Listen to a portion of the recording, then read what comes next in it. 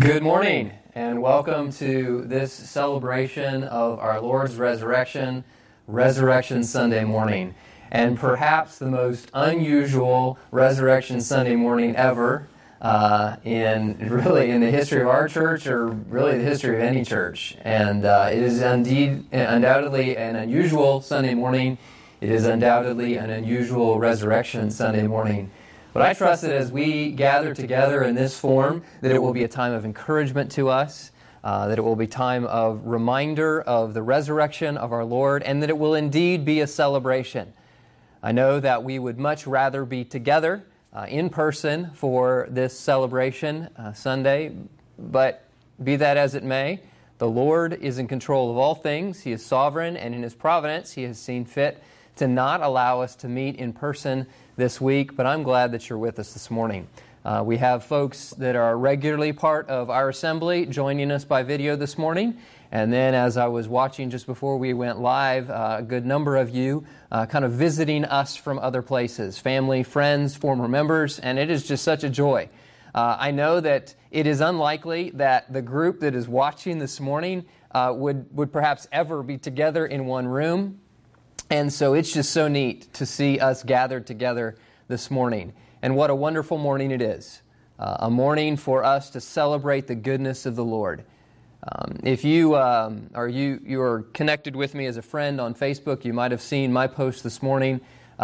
Here in Round Rock, in case you're not in this area, we had some storms overnight. And as I was driving here this morning, about 8:30 or so, driving here to the church, those clouds were beginning to break up. And I saw a rainbow. And at first it was just a half a rainbow. And as I continued to drive, it emerged to be an entire full rainbow all the way across the sky. And I was reminded of the promises that we just talked about a few weeks ago when we studied the Noahic covenant. God's promises to His people. And what an appropriate Sunday morning to see a rainbow stretched across the sky in the midst of all that is going on in our world, in the midst of all of this separation, physical separation that we're having to endure from one another. What a joy to know that God is still in control. He still keeps His promises. And in fact, the promise that we celebrate this morning, that He would send a Savior who would conquer sin and death, is really what we celebrate this morning. So it is not a day without hope.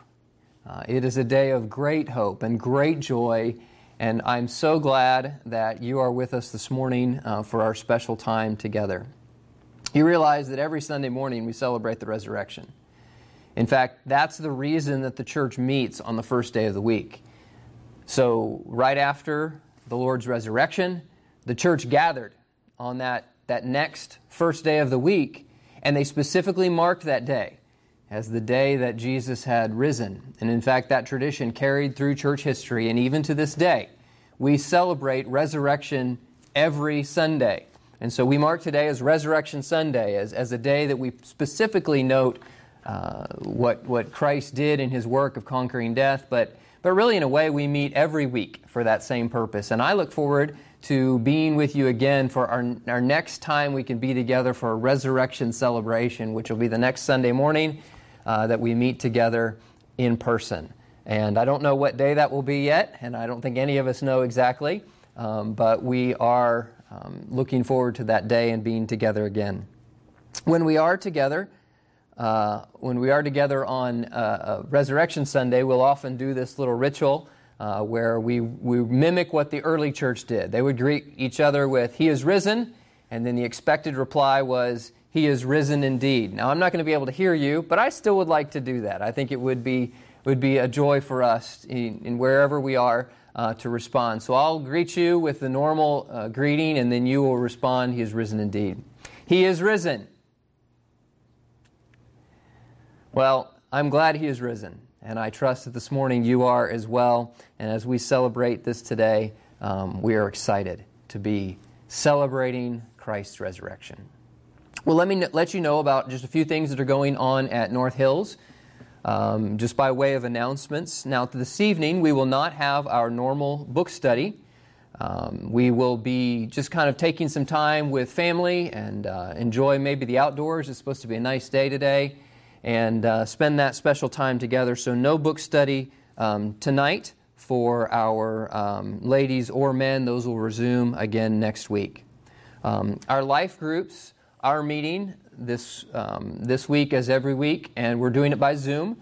If you don't already have that information, please email the church office. It does come in the weekly update, the weekly bulletin. But if you're not getting that for some reason or another, just email info@nhbcroundrock.org, and we'll be glad to get you that information. We're not posting that information on the web right now because of some security concerns, but we'd be happy to provide you with that so that you can get logged on to that Zoom meeting. And what we do each week is we gather together, we share prayer requests with one another, we encourage one another, and then we discuss the text that we considered on Sunday and how God is teaching us, and this allows us an opportunity to instruct and teach one another in the same way. Well, we're going to try to include Pastor Dan, who's not physically here with us, but we're going to throw it over to him and ask him to open our service in prayer this morning.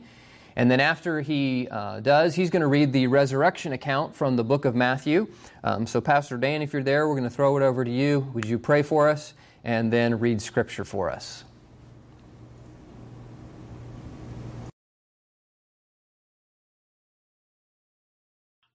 Let's pray. Dear Heavenly Father, we thank you for your love for us. We thank you for this Easter morning that we can celebrate the death, burial, and resurrection and the hope that is found because of that. We thank you that your Son Christ was raised up on the cross for our sins, and that because of his death, we can be justified, we can be declared righteous. And although we can't do anything on our own power, no works of righteousness can save us. Our faith in you can take away our sins. We thank you for the gospel, the glorious hope that is found in the gospel, that according to the Scriptures, Christ died for our sins, and that he was buried and that he rose again on the third day according to the Scriptures. I pray that you would help us to find hope in this glorious truth and share this, especially to those who are perishing, to those whose eyes are veiled and don't understand the hope that is found within the truths of the gospel. And Lord, I pray that there would be, even today, many people who come to the saving faith in you, finding hope that is in you, because we can hear your word and believe in your name and pass from death into life, have our sins paid for. I pray that you would help us to be able to share this truth with people around us. I pray for many people around our nation today who are affected by the virus, whether it's sickness or loss of job or the many difficulties that are going on now. I pray for believers to be able to share the hope that is found within them, to be able to minister to the needs of other people, and be able to share the hope that we have that is in Jesus Christ. I pray that that even as our lives have been changed and our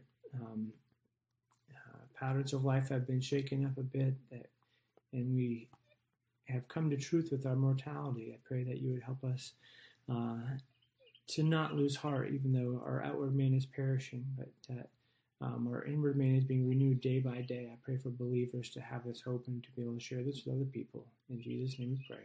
Amen. We're going to read this morning from Matthew chapter 28, verses 1 through 9. Now after the Sabbath, as the first day of the week began to dawn, Mary Magdalene and the other Mary came to see the tomb.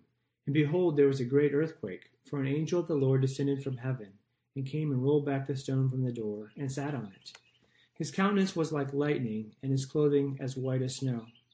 And the guards shook for fear of him, and became like dead men. But the angel answered and said to the women, Do not be afraid, for I know that you seek Jesus, who was crucified. He is not here, for he is risen, as he said. Come, see the place where the Lord lay. And go quickly and tell his disciples that he is risen from the dead. And indeed, he is going before you into Galilee. There you will see him. Behold, I have told you. So they went out quickly from the tomb with fear and great joy, and ran to bring his disciples word. And as they went to tell his disciples, behold, Jesus met them, saying, Rejoice! So they came and held him by the feet and worshipped him.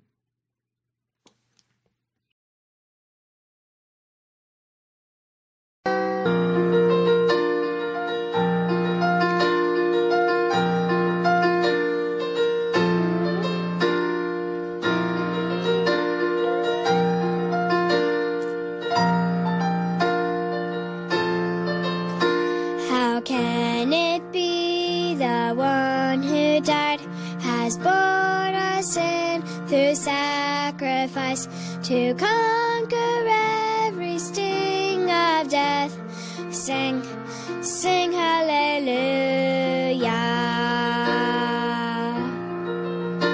For joy awakes as dawning light when Christ's disciples lift their eyes. A light he stands, their friend and King. Christ, Christ, he is risen.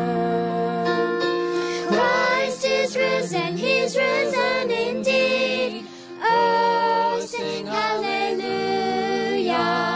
Join the chorus, sing with the redeemed. Christ is risen, he's risen indeed. Where doubt and darkness once had been, they saw him and their hearts believed. But blessed are those who have not seen, yet sing hallelujah. Once bound by fear, now bold in faith, they preach the truth and power of grace, and pouring out their lives they gained life, life everlasting. Christ is risen, he's risen indeed. Oh, sing hallelujah. Join the chorus, sing with the redeemed. Christ is risen, he's risen indeed.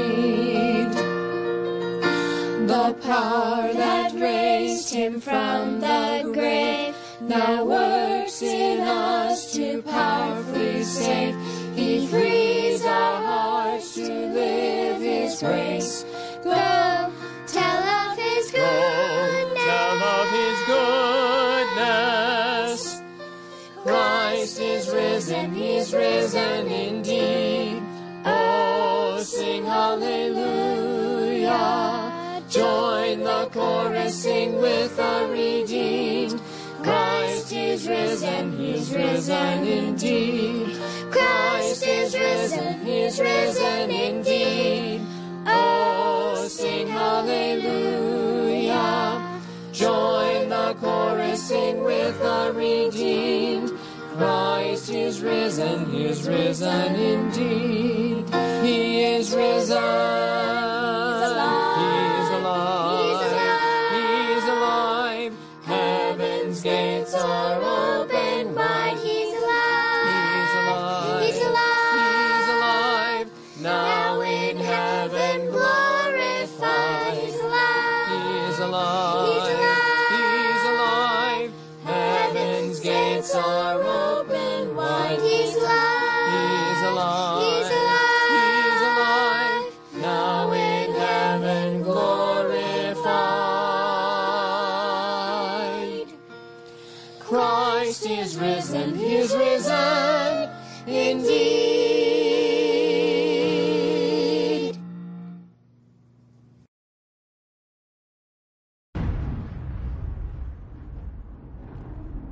It's Friday. Jesus is praying. Peter's asleep. Judas is betraying.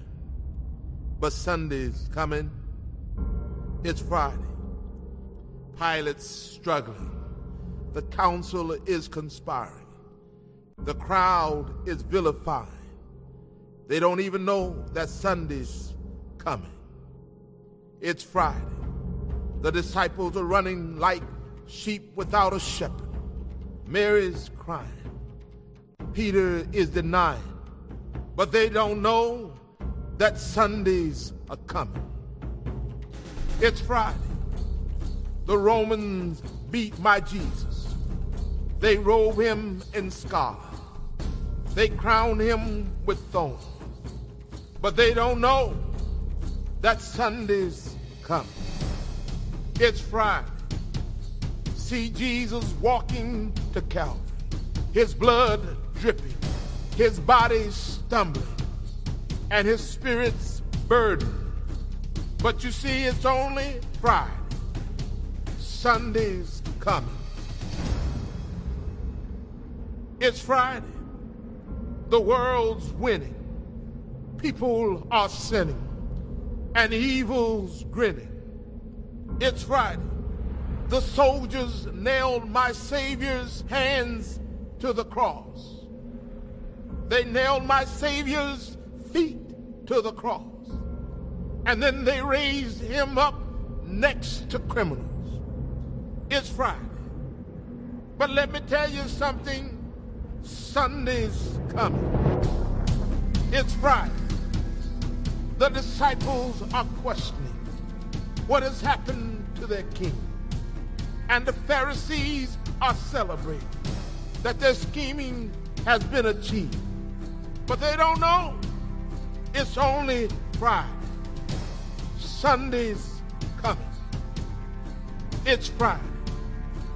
He's hanging on the cross, feeling forsaken by his Father, left alone and dying. Can nobody save him?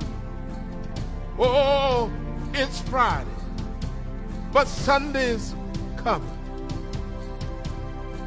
It's Friday. The earth trembles. The sky grows dark. My King yields his spirit. It's Friday. Hope is lost. Death has won. Sin has conquered. And Satan's just a laughing. It's Friday. Jesus is buried. A soldier stands guard, and a rock is rolled into place. But it's Friday. It is only Friday. Sunday is a coming.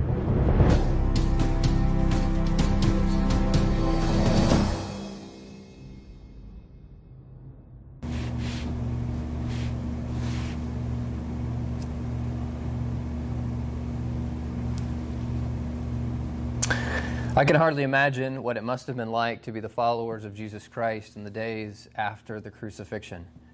I can only slightly put myself in their shoes. I mean, when we think about it, all of their hopes for the Messiah had been placed in Jesus Christ. And their hope was that he would be the Messiah that had been promised, the one that had been foretold by all the prophets. And when Christ was crucified, their hopes were dashed, because in their minds, his death signified the fact that he was not who they thought he was. They thought at that point they were wrong.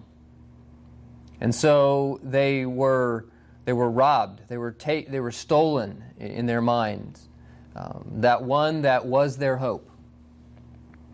Oh, but that darkness, that struggle, that discouragement paled in comparison to the good news that came when Sunday did indeed come, when Christ came forth from the grave. And that is what we celebrate this morning. We celebrate an event that changed the world. I'd like for you to take your Bibles and go with me to the book of Acts, Acts chapter 13. We have been making our way through the book of Acts, chronicling the early church and the spread of the good news of Jesus Christ. We are a few chapters ahead of here, and if you are with us on a regular basis, you might have noticed that I actually skipped over a passage here in Acts 13 when we were doing our exposition, and that was intentional. It was so that we could come back to this passage this morning on Resurrection Sunday and consider the message that Paul made here on his first missionary journey. We are in Acts 13, and during this first missionary journey, one of the early stops of Paul and Barnabas was in Antioch of Pisidia. Now we say Antioch of Pisidia because it's right along the area of Pisidia, and we also say that to distinguish it from the Antioch, the city from which they had been sent. So there's two Antiochs in the book of Acts, and you might want to be aware of that. So this morning, we're going to look at Acts 13, and really the passage that we're considering is verses 15 through the end of the chapter. But most specifically, I want us to consider Paul's sermon. This really begins for us in verse 16, so I would invite you to follow along as I as I read aloud. We'll back up a little bit. We'll start in verse 13, or verse 15 rather, and follow with me if you have your Bible open there as I read it. So again, Acts chapter 13, beginning of verse 15. After a reading of the law and the prophets, the rulers of the synagogues sent to them, saying, Men and brethren, if you have any word of exhortation for the people, say on. So this is Paul's sermon that he now makes. Of course, Paul would have been a man of notoriety. He would have been a well-learned scholar, a rabbi, a teacher of the law. And with someone in their midst who had that kind of notoriety, they would have given him an invitation to speak after the Scripture had been read. And so this would have been common in that day. And so they give him this invitation. In verse 16, Paul stood up, and motioning with his hands, he said, Men of Israel, and you who fear God, listen. The God of this people Israel chose our fathers and exalted the people when they dwelt as strangers in the land. I'll not take time to read all of it, but Saul begins to chronicle the things that had happened throughout Jewish history. He talks about the wilderness wanderings, he talks about the judges, and then he introduces a transition in verse 22. Quoting from David in verse 23, he then says, From this man's seed, that is David's seed, according to the promise, God raised up for Israel a Savior, Jesus, after John had first preached. Now verse 26, Men and brethren, sons of the family of Abraham, and those among you who fear God, to you the word of this salvation has been sent. For those who dwelt in Jerusalem and their rulers, because they did not know him, nor even the voice of the prophets, which are read every Sabbath, have fulfilled them in condemning him. And though they found no cause for death in him, they asked Pilate that he should be put to death. Now when they had fulfilled all that was written concerning him, they took him down from the tree and laid him in a tomb. But God raised him from the dead. He was seen for many days by those who came up with him from Galilee to Jerusalem, who are his witnesses to the people. And we declare to you glad tidings. That promise which was made to the fathers, God has fulfilled this for us, their children, in that he has raised up Jesus. As it is also written in the second psalm, You are my son, today I have begotten you. And that he raised him from the dead, no more to return to corruption. He has spoken thus, I will give you the sure mercies of David. Therefore, he also says in another psalm, You will not allow your Holy One to seek corruption. For David, after he had served his own generation by the will of God, fell asleep, was buried with his fathers, and saw corruption. But he whom God raised up saw no corruption. Let's ask for God's help as we consider this passage of Scripture in these moments together. Our gracious Father, we are thankful for a day that we are able to mark the resurrection. The resurrection which signifies that you have the power to forgive sin, that you have conquered death, and we rejoice in that even this morning. Thank you now for this time that we have to spend in the Word of God. We pray that it would be helpful to us and encouraging to us. We pray these things in your Son's precious name. Amen. Well, you would have to be buried under a rock to not know that right now the whole world is talking about the spread of viruses and the germs, and that is what this whole phase of history in our lives is about. I can only help but wonder what we're going to look back on this time and reflect what this was like when we were all in this kind of lockdown mode to prevent the spread of this virus. But can you imagine the fact that not long ago, just a couple hundred years ago, there was no awareness of microorganisms, pathogens and viruses and germs, the different words that we use to describe these things that affect our health that we can't even see, was unknown. The medical community was not aware of the infection that can come. There was an early proponent, a Hungarian doctor, who was working at Vienna General Hospital between 1844 in 1848, and he began to realize that in the one ward where hand washing was a regular occurrence, it was a regular practice, that the outcomes were much, much better.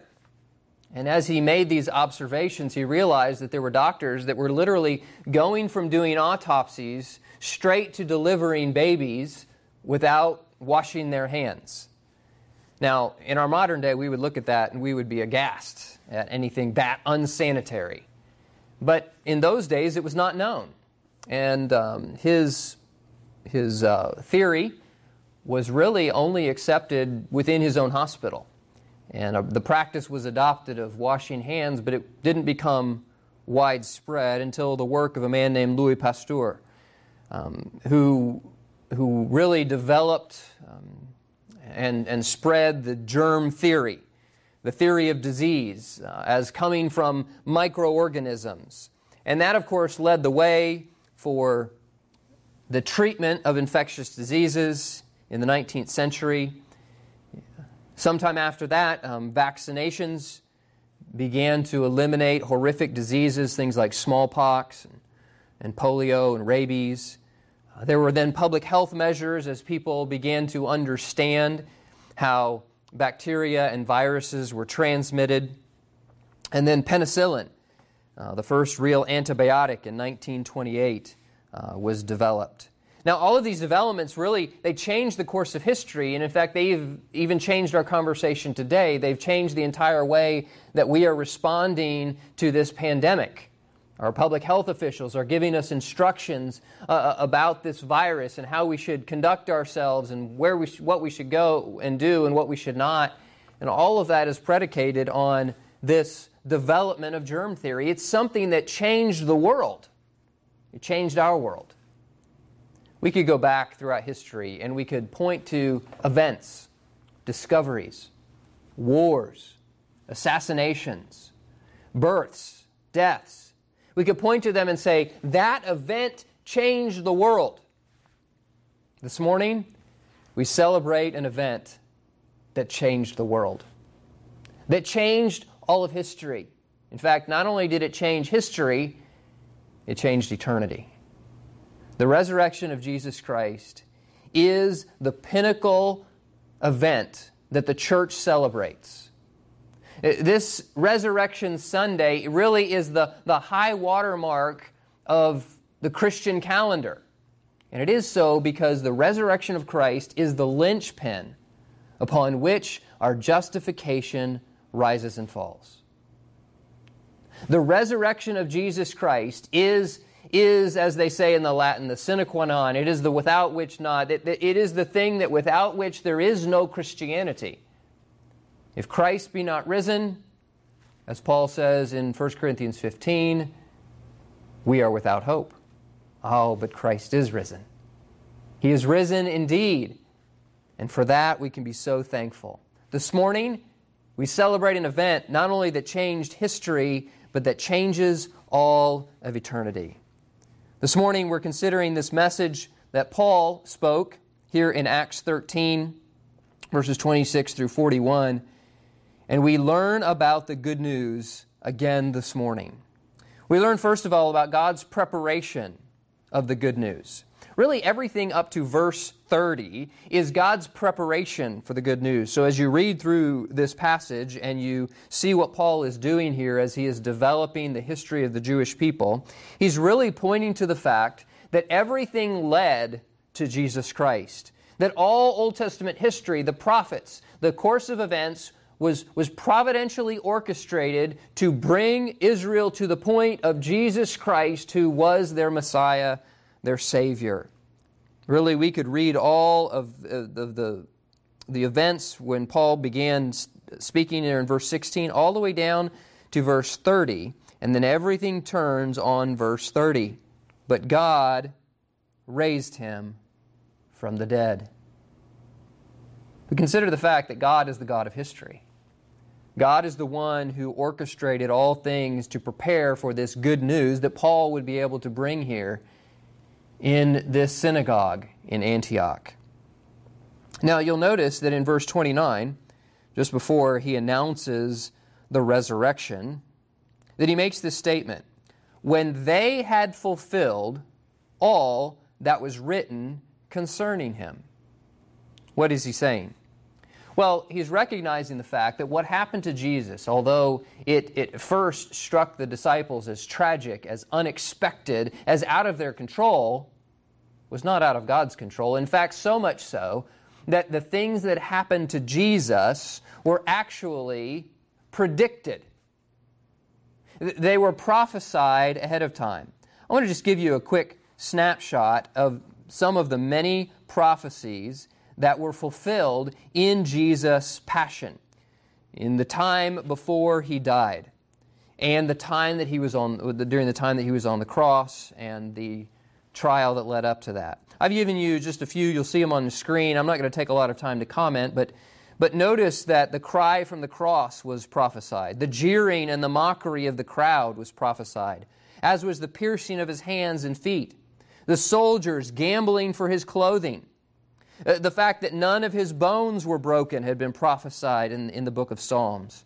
He was accused by false witnesses. He was betrayed by a familiar friend. He bore our reproaches. He was given vinegar and gall to drink. He was beaten and spat upon. People did not believe in him, as the prophet Isaiah told us. The Jewish people, by and large, would reject him. It was prophesied that he would be a vicarious sacrifice, that he would bear our sins, that he would be silent before his accusers. Isaiah 53 is a classic passage on the work of Christ. We're told also by Isaiah that his grave would be with the rich, that he would be crucified among criminals. He would prophesy that he would come riding on a donkey, as he did on that Palm Sunday, just a week before he rose. That he would be betrayed for 30 pieces of silver, and that his side would be pierced, even though, as we saw earlier, none of his bones would be broken. This is what Paul is referring to in verse 29. He says, they fulfilled all that was written concerning him. This was not out of God's control. God had providentially orchestrated the events of all history to lead up to this very moment. And notice in the last part of verse 32. Last part of verse 32, Paul says this, the promise which was made to the fathers, God has fulfilled this for us, their children, in that he raised up Jesus. God has fulfilled for us, Paul is saying. For those living in Paul's day, they were able to witness the coming to fruition of all that had been prophesied by the prophets before.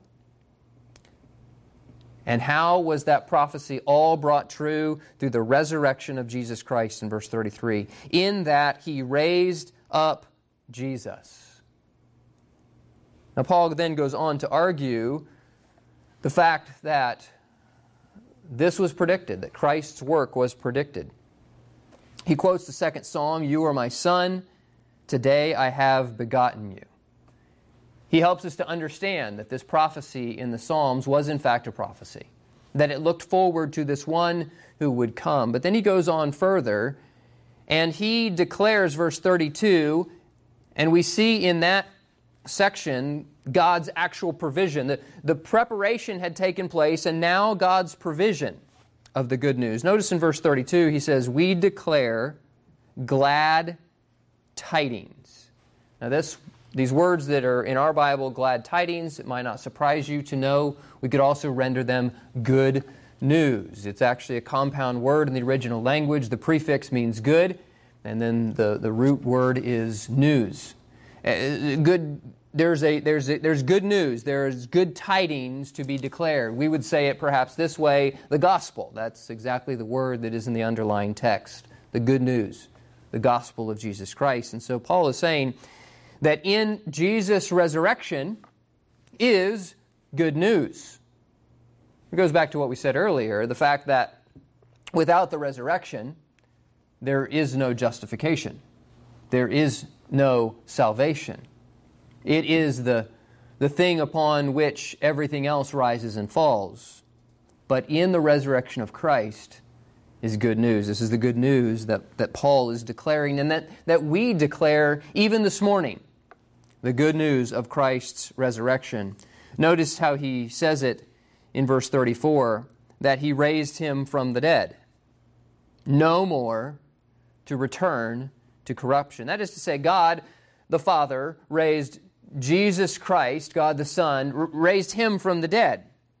No more to return to corruption. Now, what is he talking about? Well, he's talking about physical corruption that takes place after the body has died. That is, we might say, decay. And so, he never returned to a state of decay, is what he's saying. He died never to die. He rose never to die again. He died once for all. But then he rose to live forevermore. He then refers again to the psalm. I'm still in verse 32.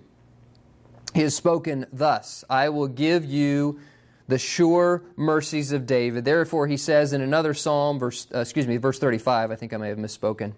Therefore, he also says in another psalm, you will not allow your Holy One to see corruption. Again, that idea of corruption is decay. You will not allow the chosen one, the Messiah, Christ himself, to decay, to rot in a grave, we might say. There was a physical, bodily resurrection of Jesus Christ. Let's be very clear about that. There will, around this time of year, undoubtedly be people who are saying things something like this. Well, Resurrection, Easter Sunday is a good reminder of renewal, the hope of a kind of new life. And this story reminds us about the hope of new life. Well, certainly, the resurrection does remind us about the hope of new life, but that's not enough. That is not adequate. If it were not a physical resurrection, a bodily resurrection, then that means that God the Father left Jesus Christ the Son to rot in a grave, and this is exactly what Paul is saying is not the case. That he raised him from the dead, never to see corruption, never to see decay. This resurrection of Jesus Christ is not merely something that is in our hearts. It is not merely a legend that gives us hope.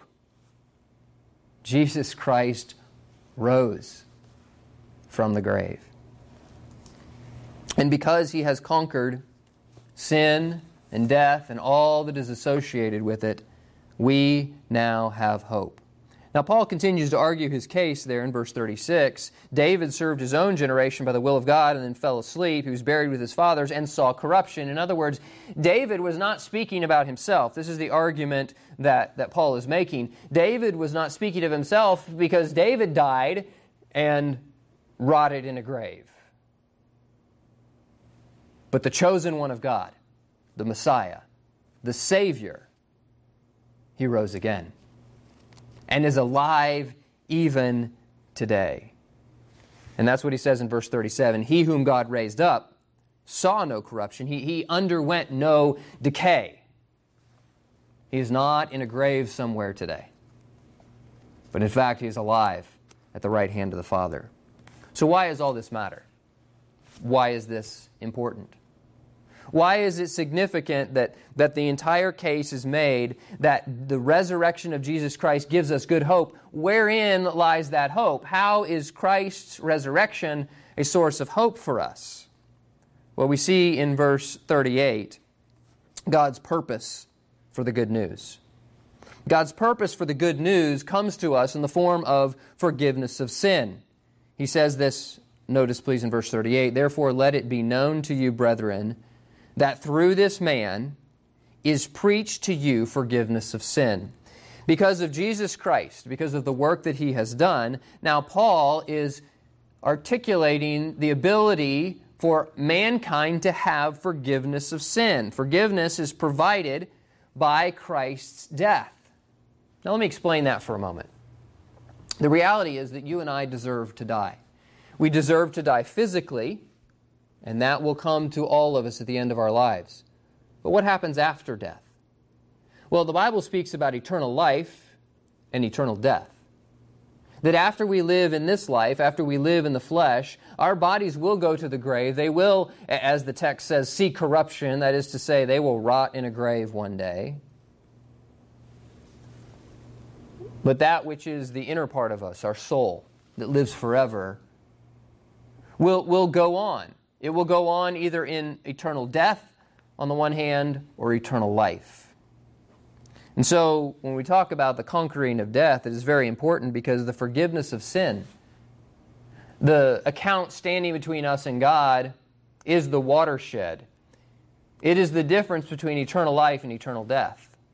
You see, we deserve not only to die physically, but we deserve to be separated from God for all eternity.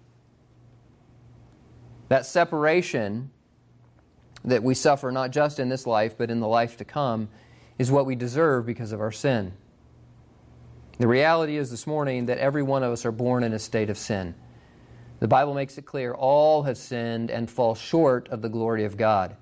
Furthermore, Romans 6 tells us that the wages of sin is death. This death that we spoke of is spoken of in the book of Revelation is as eternal death in the lake of fire. That's what I deserve. That's what you deserve. Because we are sinners separated from a holy God. But Jesus Christ Himself was perfect. He had no fault in Him. He was not guilty of any sin. And so when He laid down His life on the cross, this event that we marked just this past Friday, when He laid down His life on the cross, He did so not to pay for His own sin, not to suffer the penalty that He deserved, but to suffer the penalty that you and I deserve, so that we might have forgiveness of sin. Now, if He simply died and stayed dead, stayed in the words of the psalmist, He underwent corruption, he rotted away in a grave, there would be no power in that. There would be no provision for forgiveness of sin. But because He rose, Paul says, I can now declare to you good news. What is that good news? That forgiveness of sin, I'm in verse 38, that we can now preach through this man forgiveness of sin. Forgiveness is provided by the death and resurrection of Jesus Christ. You say, how is it that death, that resurrection, can provide meaning, can provide significance, can provide hope, can provide forgiveness of sin? Well, how is that forgiveness, if we could put it this way, appropriated? How do we obtain it? Well, the answer for us is in verse 39. By Him, by this one who He's preaching of, this Jesus Christ who has paid the penalty for sin, by Him, everyone who believes. Now let's just stop there for a moment. The Bible speaks about dependence on Jesus Christ, believing in or exercising faith in. It is often wed with another idea in Scripture, that is the idea of repentance, which is turning from our own way, from our own belief, for our own dependence, to depend on Jesus Christ. See, the sin that each of us are guilty of, we can cling to it, we can hold to it, we can continue our rebellion against God, or we can abandon it and throw ourselves completely on the mercy of Jesus Christ. When the Bible speaks about believing, that is what it is talking about when it talks about saving faith. So there's a sense in which the devils themselves believe and tremble, the Bible says. But what Paul is talking about here is throwing ourselves on, depending on Jesus Christ and His provision. So if you will do that, if you will repent of your sins, turn from your sin to depend on Jesus Christ this morning, by Him, everyone who believes, in verse 39, is justified. And now let's understand that term for just a moment. The term justified is actually a legal term. It is found in the book of Acts. It is actually only found here in this one place, but we find it again and again in the writings of Paul under inspiration. We'll get to that in just a moment. But Paul is using a legal term to help us to understand what God does when we come to Him in faith and repentance. The verb justify carries the idea of bringing in conformity to a standard. So, we'll sometimes use the word justified when we're talking, you're going to write a paper on your computer, right? And you can click the little icons at the top and talk about right justified, left justified, fully justified. What does that have to do with anything? Well, when you justify something, you are bringing all of it in conformity to a standard. That's where the idea comes. And you justify the paper, you're bringing all of those, the beginning of all those sentences in one line. You're bringing it to a standard. All right? The term is also used legally. And it has the idea of being declared not guilty. In a theological sense, it carries the idea even beyond that of being made righteous. You see, we're not righteous. Not in our natural state. Not in our state of birth. But through the death and resurrection of Jesus Christ, you and I can be made righteous before God. In other words, we can be justified. That's what the word justified means here. You see, what you need is not for God to wink at your sin, to overlook your sin, to forget about your sin, to be unjust. What you and I need is to be justified, to be made right with God. And this is what Paul articulates in Romans 3. In Romans 3, in verse 24, he says this, being justified freely by His grace, through the redemption, that is the buying back, that is in Jesus Christ. So consider that with me for just a moment. We're made right with God. We're justified by His grace. Not anything that we deserve, but only through the work that He has provided. The being made right with God comes through Jesus Christ Himself. And so this morning, my friend, you and I can be made right. This morning is not just a day that speaks of hope and renewal and springtime. It actually is a day that speaks about the fact that you can be made right before God. I can be made right before God. We can be justified through faith in Jesus Christ. This is the good news. This is the news that Paul speaks of, and that is why this is the linchpin of our Christianity. I would speak to those of you this morning who are believers. There has been a time when you have repented of your sin and depended on Jesus Christ. As we celebrate Easter this morning, we are reminded that without today, without the work of Jesus Christ on our behalf, there is no hope. But because of Jesus, we can be made right with God. If you place your faith and trust in Jesus Christ this morning, you've been forgiven of your sin. You are justified before God. You appear before God as righteous as Jesus Christ Himself. And the work that Jesus did on the cross, His burial, His resurrection, was for me. It was for you. As we reflect on that this morning, we should be overwhelmed with joy, with thanksgiving, that Jesus rose, because that makes all the difference for eternity. It provides forgiveness of sin. You say, well, but what about the religious deeds that I must do in addition to Jesus' work to provide for my justification? Oh, the Scripture is clear. We were just in Romans 3. Let me look with you at verse 28. As he continues the argument, he says, therefore we conclude that a man is justified. He is made right with God through the works that he does? No, that's not what it says. That he is made justified by faith apart from the deeds of the law. In fact, this is the same argument that Paul is going to go on to make here in our text of Scripture. Right? He goes on in verse 39, if you still have Acts 13 open. In the last part of verse 39, he says this, from which you could not be justified by the law of Moses. He makes it explicitly clear that the good things that we do are not enough to make us right with God. I wonder this morning, is there someone listening to me who, you're a religious person? You're a good person.